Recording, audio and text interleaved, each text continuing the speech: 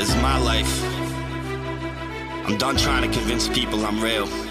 Sleep, never retreat. Welcome to the Road to the Trials podcast, where we take an insider's look into the training and racing of some of America's best runners as they prepare for the Olympic trials in June.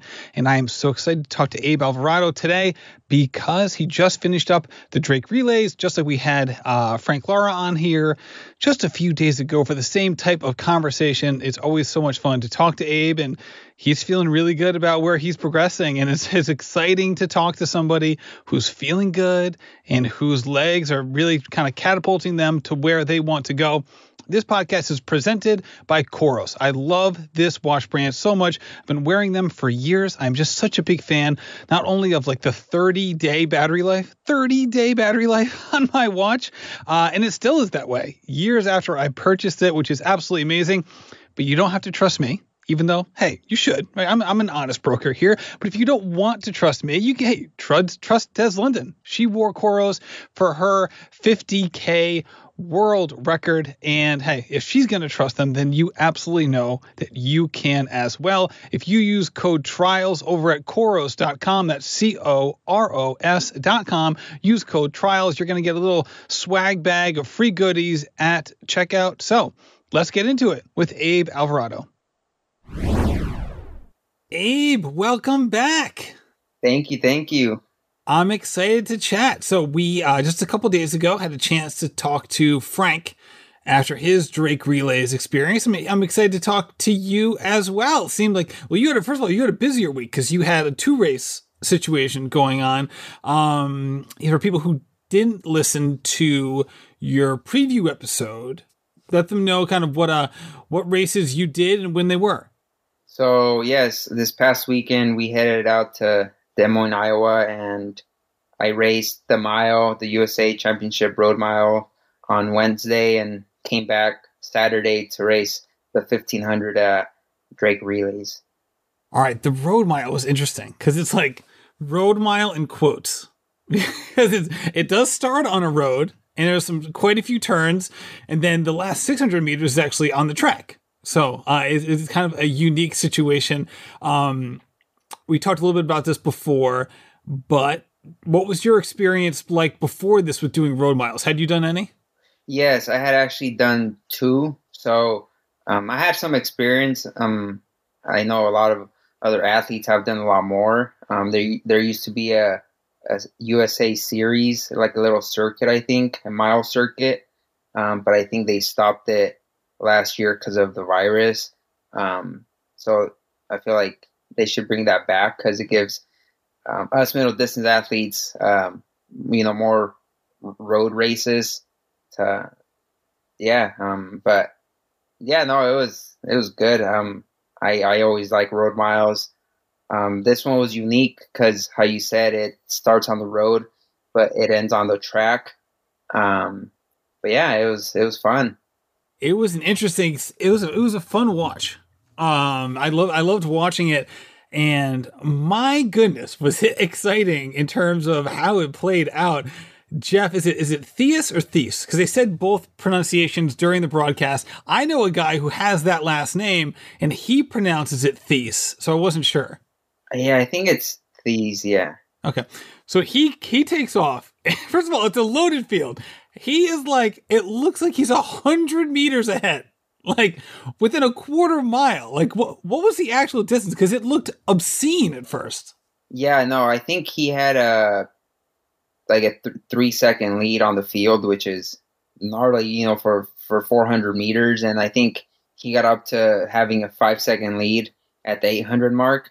So yeah, he was moving. I think everyone didn't know what was going on. Everyone was like, what is he doing? But, props to him for having a game plan and going with it. I think it's pretty hard to try to pull away like that in any road distance.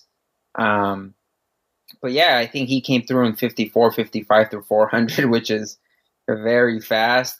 Yeah, on the broadcast, they actually quoted it as 53. They're like, oh boy, 53-second. I don't know if it was right. You know what I mean? It's just lines on the road. They're trying to calibrate it as they go. And then when you guys came into we'll talk about the whole race in a second, but when you guys came into the track, that's when they were able to kind of like pan out to see the actual distance. And it was like, he was still like 50 meters up. Yeah, no, like I said, I think it caught everyone off guard. I think everyone was more conservative and just kind of let him go. And like I said, it's hard to do that. And so he felt it once we hit the track, and he kind of came back to us. But yeah, no, I mean, it takes guts to do that. So I guess props to him. For sure. I mean, we've talked about a number of your 800-meter races, and I think all of them went out slower than your road mile went out. Yeah, some of them did. Yeah. So yeah, no, to put in perspective, yeah. So yeah, I mean, like I said, I didn't know what was going on. I felt the pace being fast because, like I said, it took me a while to get into rhythm. But I felt bad that day, and so that didn't help, right? Knowing I didn't know how fast we were running because, like I said, we're on the road. But it made sense why it took me longer to find a rhythm, just because, like I said, Jeff went out in 54, which is, I think it's not really ever done that way. But yeah, that's exciting. So I'm watching it just like everybody else. So you see like the turns. So it looks like it's like a one-man race because people are like a turn behind him. So it's just Jeff on the video broadcast, which is so funny to watch. As you're basically just chasing after him, trying to figure out, like, am I going too slow here? Or is this guy just running like an unbelievably, distinct race plan? As you're progressing through it, are you just like focused on Jeff, or are you coming to the point where you're kind of looking around you like, okay, this is who I'm going to stay with? Or are you more focused on the rabbit in front of you at that point? So like I said, I had a slower start and my positioning wasn't the greatest. Like I like to be, closer to the front, but it just, like I said, my start was slower than usual. But yeah, when at the halfway point, I'm like, I know Jeff, I could see him from a distance, but at that point it was kind of like, okay, I'm still with the pack. There's good runners in this pack, so I'm just going to focus on that, right? Like I wasn't going to be the one to try to chase him down. I was just, at that point, it just became like, okay, when these guys move, that's when I'll move. Because everyone there was, is experienced. And so, yeah, I just kind of played my cards based on the people I had around me. Right. So then you come into the stadium. You got roughly 600 meters from when you come into the stadium, kind of go around the cones, and you're kind of on the turn there. And then it seemed like a very like methodical. I guess it was like the closing of the gap was very like methodical, right? It wasn't like we're kind of catching up and then boom, we overtake him. It was just like step, like and then he slowly kind of came back to the field. When that was happening, because it's kind of hard to judge a little bit, right? Because not like everyone has trackers on. It's not like I kind of wish that it was almost like a NASCAR race where everyone had a tracker on so you could see the speeds of people. Like, wait, is that person speeding up or is that person slowing down? It's kind of hard to tell. So as he was coming back, was it more of him kind of, if you're going to go out in 54, like you're obviously not going to be able to maintain it. So it was kind of him coming back, or did you guys start to speed up once you entered the stadium? I think it was both. I know the guy that won closed in the 55, and I think Jeff closed in like 64, 65. So you could tell, right? Because he had a gap, like you said, coming into the track, and that gap was quickly closed. So it was just both the factor of, the top guys closing harder and Jeff slowing down. But yeah, no, it was. Like I said, it was an interesting race for sure. And then you finished really strong coming down the last 100 meters. You really came on strong from the middle of the pack there. You mentioned before that you didn't feel great in the beginning. Did you just kind of fight through it? Like, it's obviously not the longest race in the world, right? You're there for for you exactly 4 minutes long. Is it just a matter of dealing with that uncomfortability, or do you actually start to feel better as you go? So, like I had kind of chat with you. I I was doing strides, and I'm usually, when I start doing strides, my body knows that it's time to get loose and, get ready to race. But it was just odd. Never really happens to me, but I just couldn't find the rhythm, and I couldn't feel my right glute firing. But it's just one of those things where you're there already. They're not going to stop the race just for you. And so it was just one of those things where it was like, okay, I don't feel the greatest, but I know I'm fit. And so, yeah, as the race unfolded, it was just kind of like taking it step by step, and just, like I said, once we hit the track, I think if I would have been feeling good, I would have gone a little earlier, just because I know I'm strong. But I didn't want to make the mistake I did last year of, going too early. And so I just kind of tried to stay relaxed as much as I could, and just stay in the mix. And with 200 to go, I tried to make the move with the top guys, and they just had a step or two ahead of me. And it's kind of hard to, when you all have the same closing speed, it's all about positioning. And so at that point, I just tried to, just place as high as I could. But yeah, I was happy with my closing, this year as opposed to last year. Last year, I was the one being hunted, and it sucked. But this year was better in the sense of, I was able to kind of come from the back and place higher. And in that situation, so you're chasing Eric Avila and Craig Engels, and you can't quite get there. In that situation, what's it like, just from a mentality standpoint, to make sure that you keep pushing in terms of like your place in relation to people who are like either side by side with you or maybe a step behind you, where you're not discouraged from getting up with those guys and letting that next guy overtake you, right? Like we've all seen those videos of like Steve Prefontaine, he's, gets kind of he gets out leaned and he finishes fourth in that iconic race. And we've seen this sort of thing happen in so many races, right? Where it's easy to kind of let up because you're not quite where you want to be, and you don't push it all the way in for understandable reasons. That didn't happen to you this time. Is that a learned behavior, or how do you go about making sure that last 20 meters isn't something that you regret after the fact? Yeah, no, so it's definitely something you practice. My coaches, my dad have been on my ear about just finishing the race, right? Like going until I cross the finish line and not slowing down, or how you said, getting discouraged if people are passing you. Because at the same time, I think it's just good sportsmanship just to give it your all, whether you're getting past or you're in the front. And some of these races, for those that don't know, there's prize money, and so it matters, right? Whether you're fourth, trying to get third, or like sometimes there's a big gap too, and on the money you could be missing out on.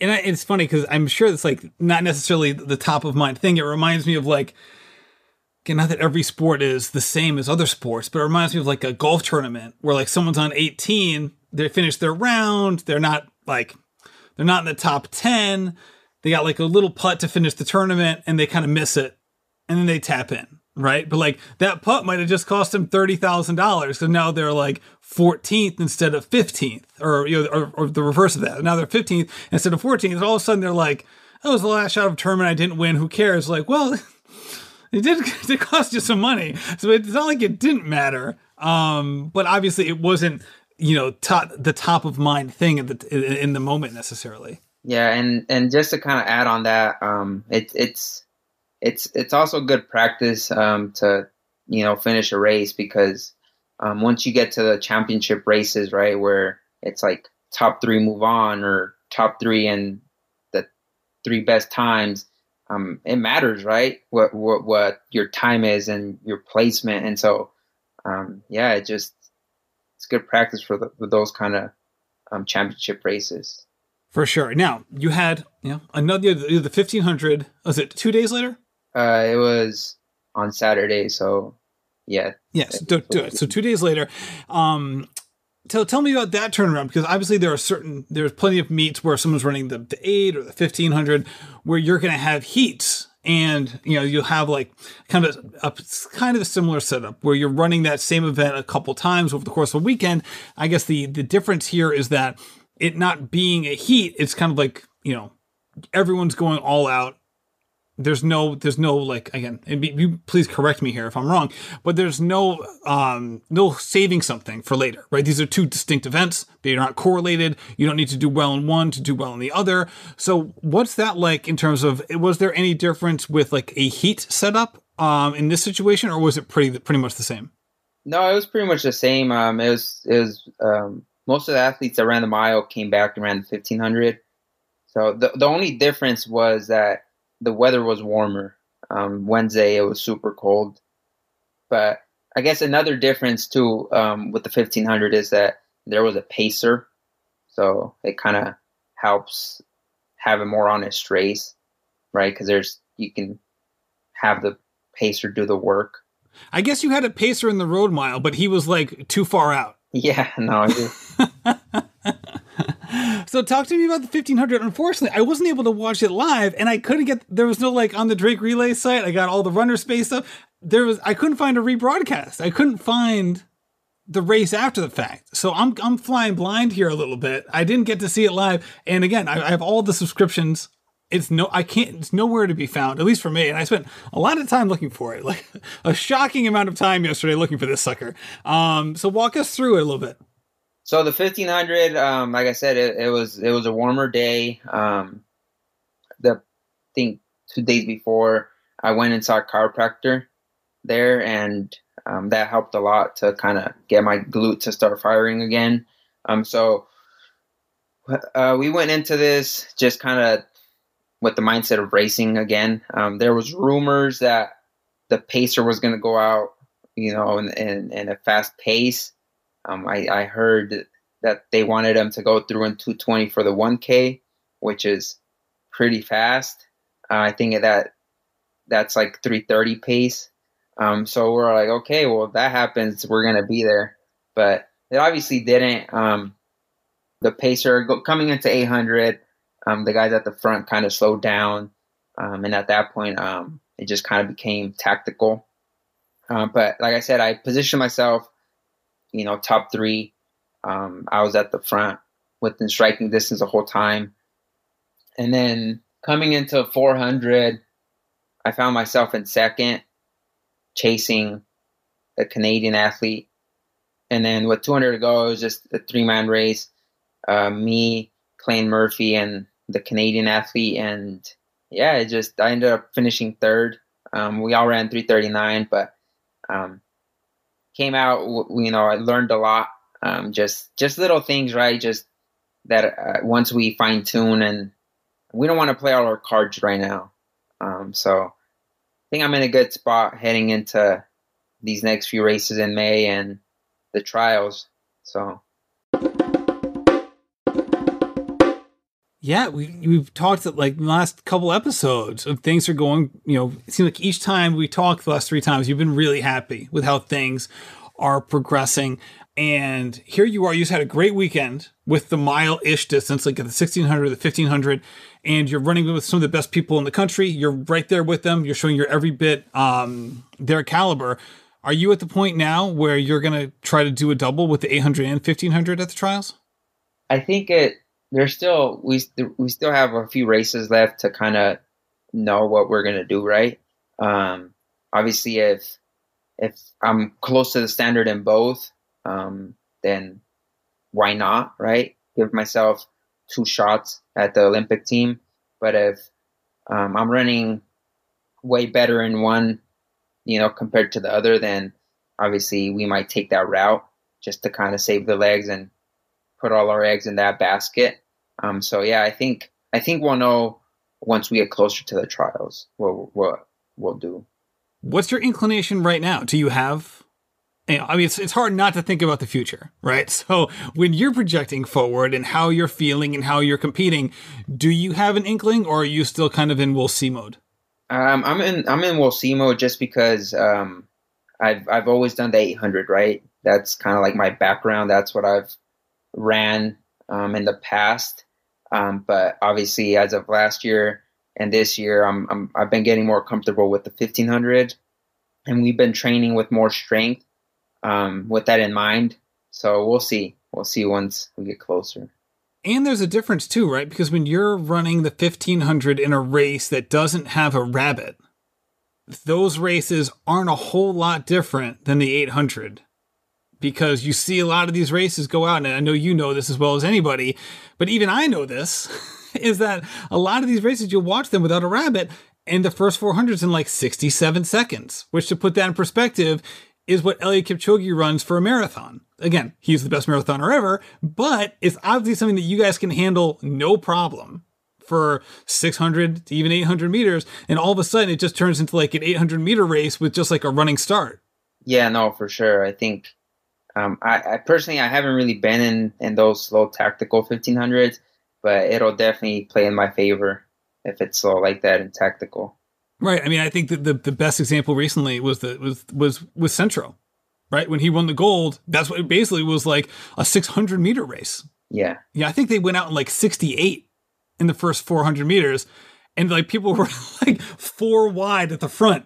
Yeah, no, that race was wild. I don't know if it'll ever happen like that, just because, yeah, I feel like there's athletes now that just go from the go, right? Like a lot of those Kenyans. But yeah, no, that was crazy to watch. And even in other distances, right? Like when Mo Farah was just ripping through the Diamond League, I feel like you can watch any old Diamond League race and they say the same thing at the beginning of every broadcast. They're like, okay, the contenders are going to want to go out hard so that Mo Farah can't come back in the last like 800 meters and take the race, because you know he's going to be sitting in the back waiting to do it. And then inevitably, the same thing always happens. No one goes out hard. There isn't like these are races without a rabbit, so maybe it wasn't Diamond League. No one goes out hard. Mo Farah is literally in the back, just jogging it out, and then comes up and wins it. And it was funny. So everyone in the race, all the commentators, everyone in the stands, they all know the best way of doing it.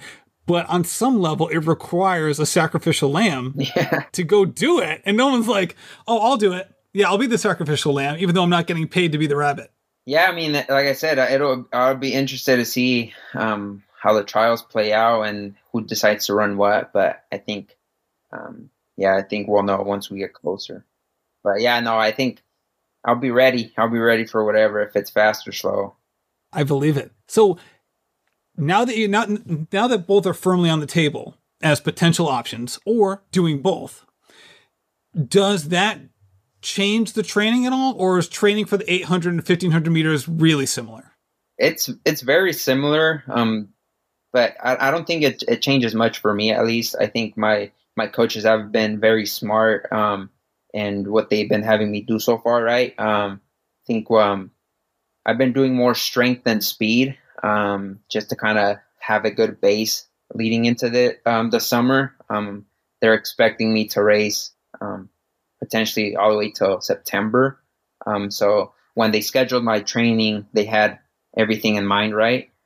So at least for me, I think it once we get closer to the trials, I think I'll start fine-tuning things, and I think running a little more speed, just because I'll have a good, strong base by then. So that's kind of like their approach with me. All right. So what's coming up next? You've been racing so much. You've been racing more than anybody else in the roster of this podcast. So it feels like almost every weekend you're doing something. So what's up next for you? So for me, next week, we head out to California to run Mount Sac. I don't know if I'm going to run the 8 or the 1500 there yet. I think I'll find out next week based on what race seems the better option. And then we'll stay there in California and run the 1500 the following week at the Sound Running Meet. So yeah, that's next on schedule for me. 2 meets in California. Going home. Yeah, I'm excited. The Sound Running Meet, that one, I think we're going to have that seems like there's going to have a ton of people there. I know a lot of people who are on this show are going to be there as well. Hold on a second. You got this huge water bottle. Is that something that you normally do? The huge water bottle move? What's going on with that? That thing is like, it's kind of between us and the camera, so it looks like it's like 10 times bigger than your head. Is this like the normal hydration model? I mean, that's what I'm trying to do, right? I don't really drink much water, but I'm trying to, just because I know hydration is important. But my girlfriend, she's been trying to get us both to drink more water, so she'll get these fancy pH waters with electrolytes. So yeah, it makes it look cool drinking water. So it kind of incentivizes you to drink it. That's funny. We should mention, if people haven't heard this before, your girlfriend is on her own road at the trials. She's an exceptional 800-meter runner as well, and is really doing big things herself. So obviously not the worst person to take advice from, as we have seen.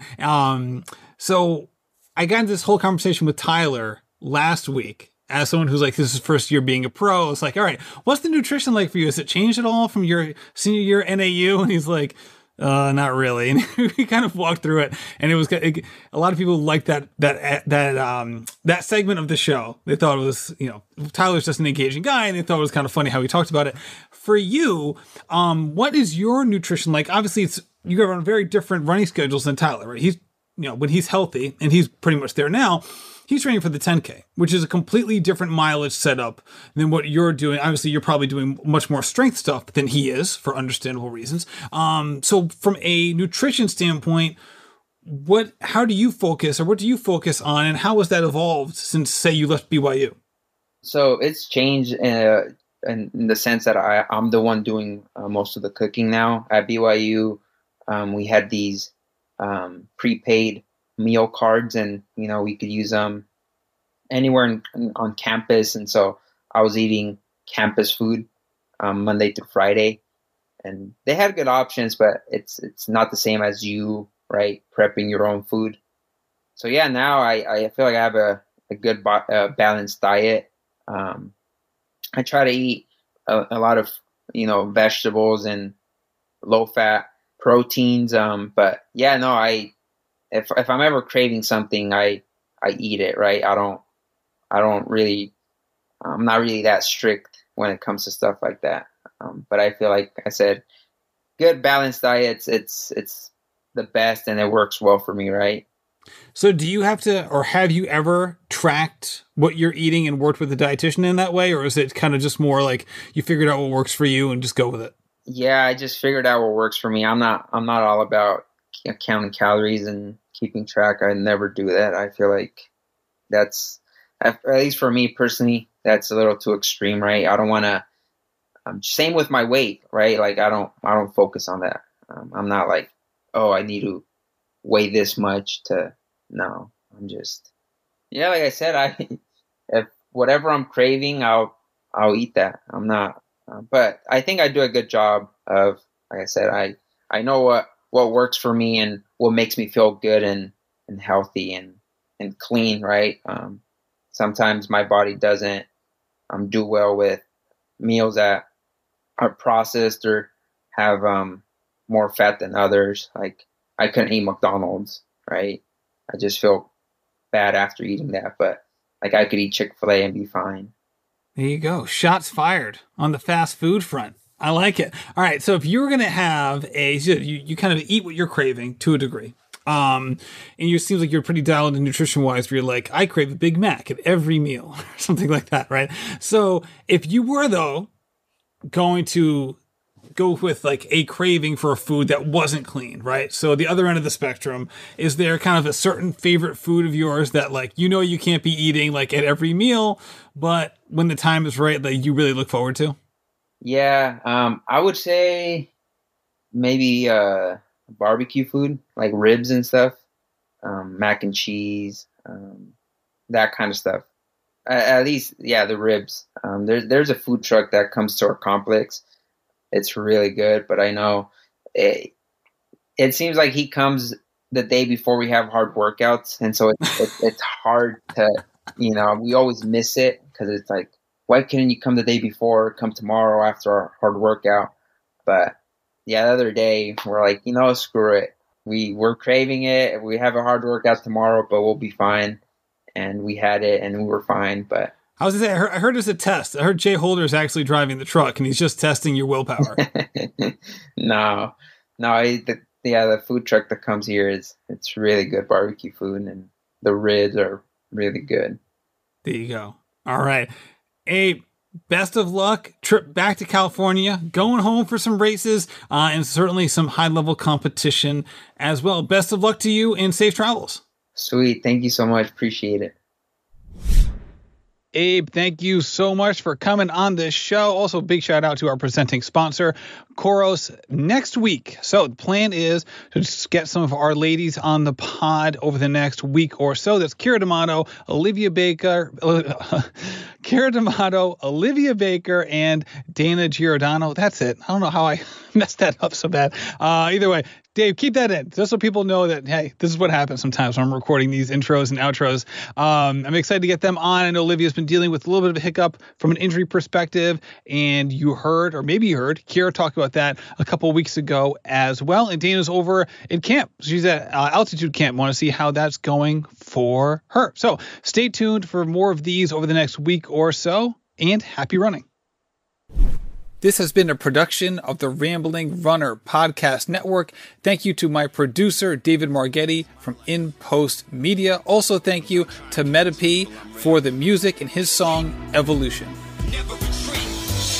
They sit in their seat. Plan me reach. I ain't settling cheap. Crushing is deep. I'm a real person. Real version.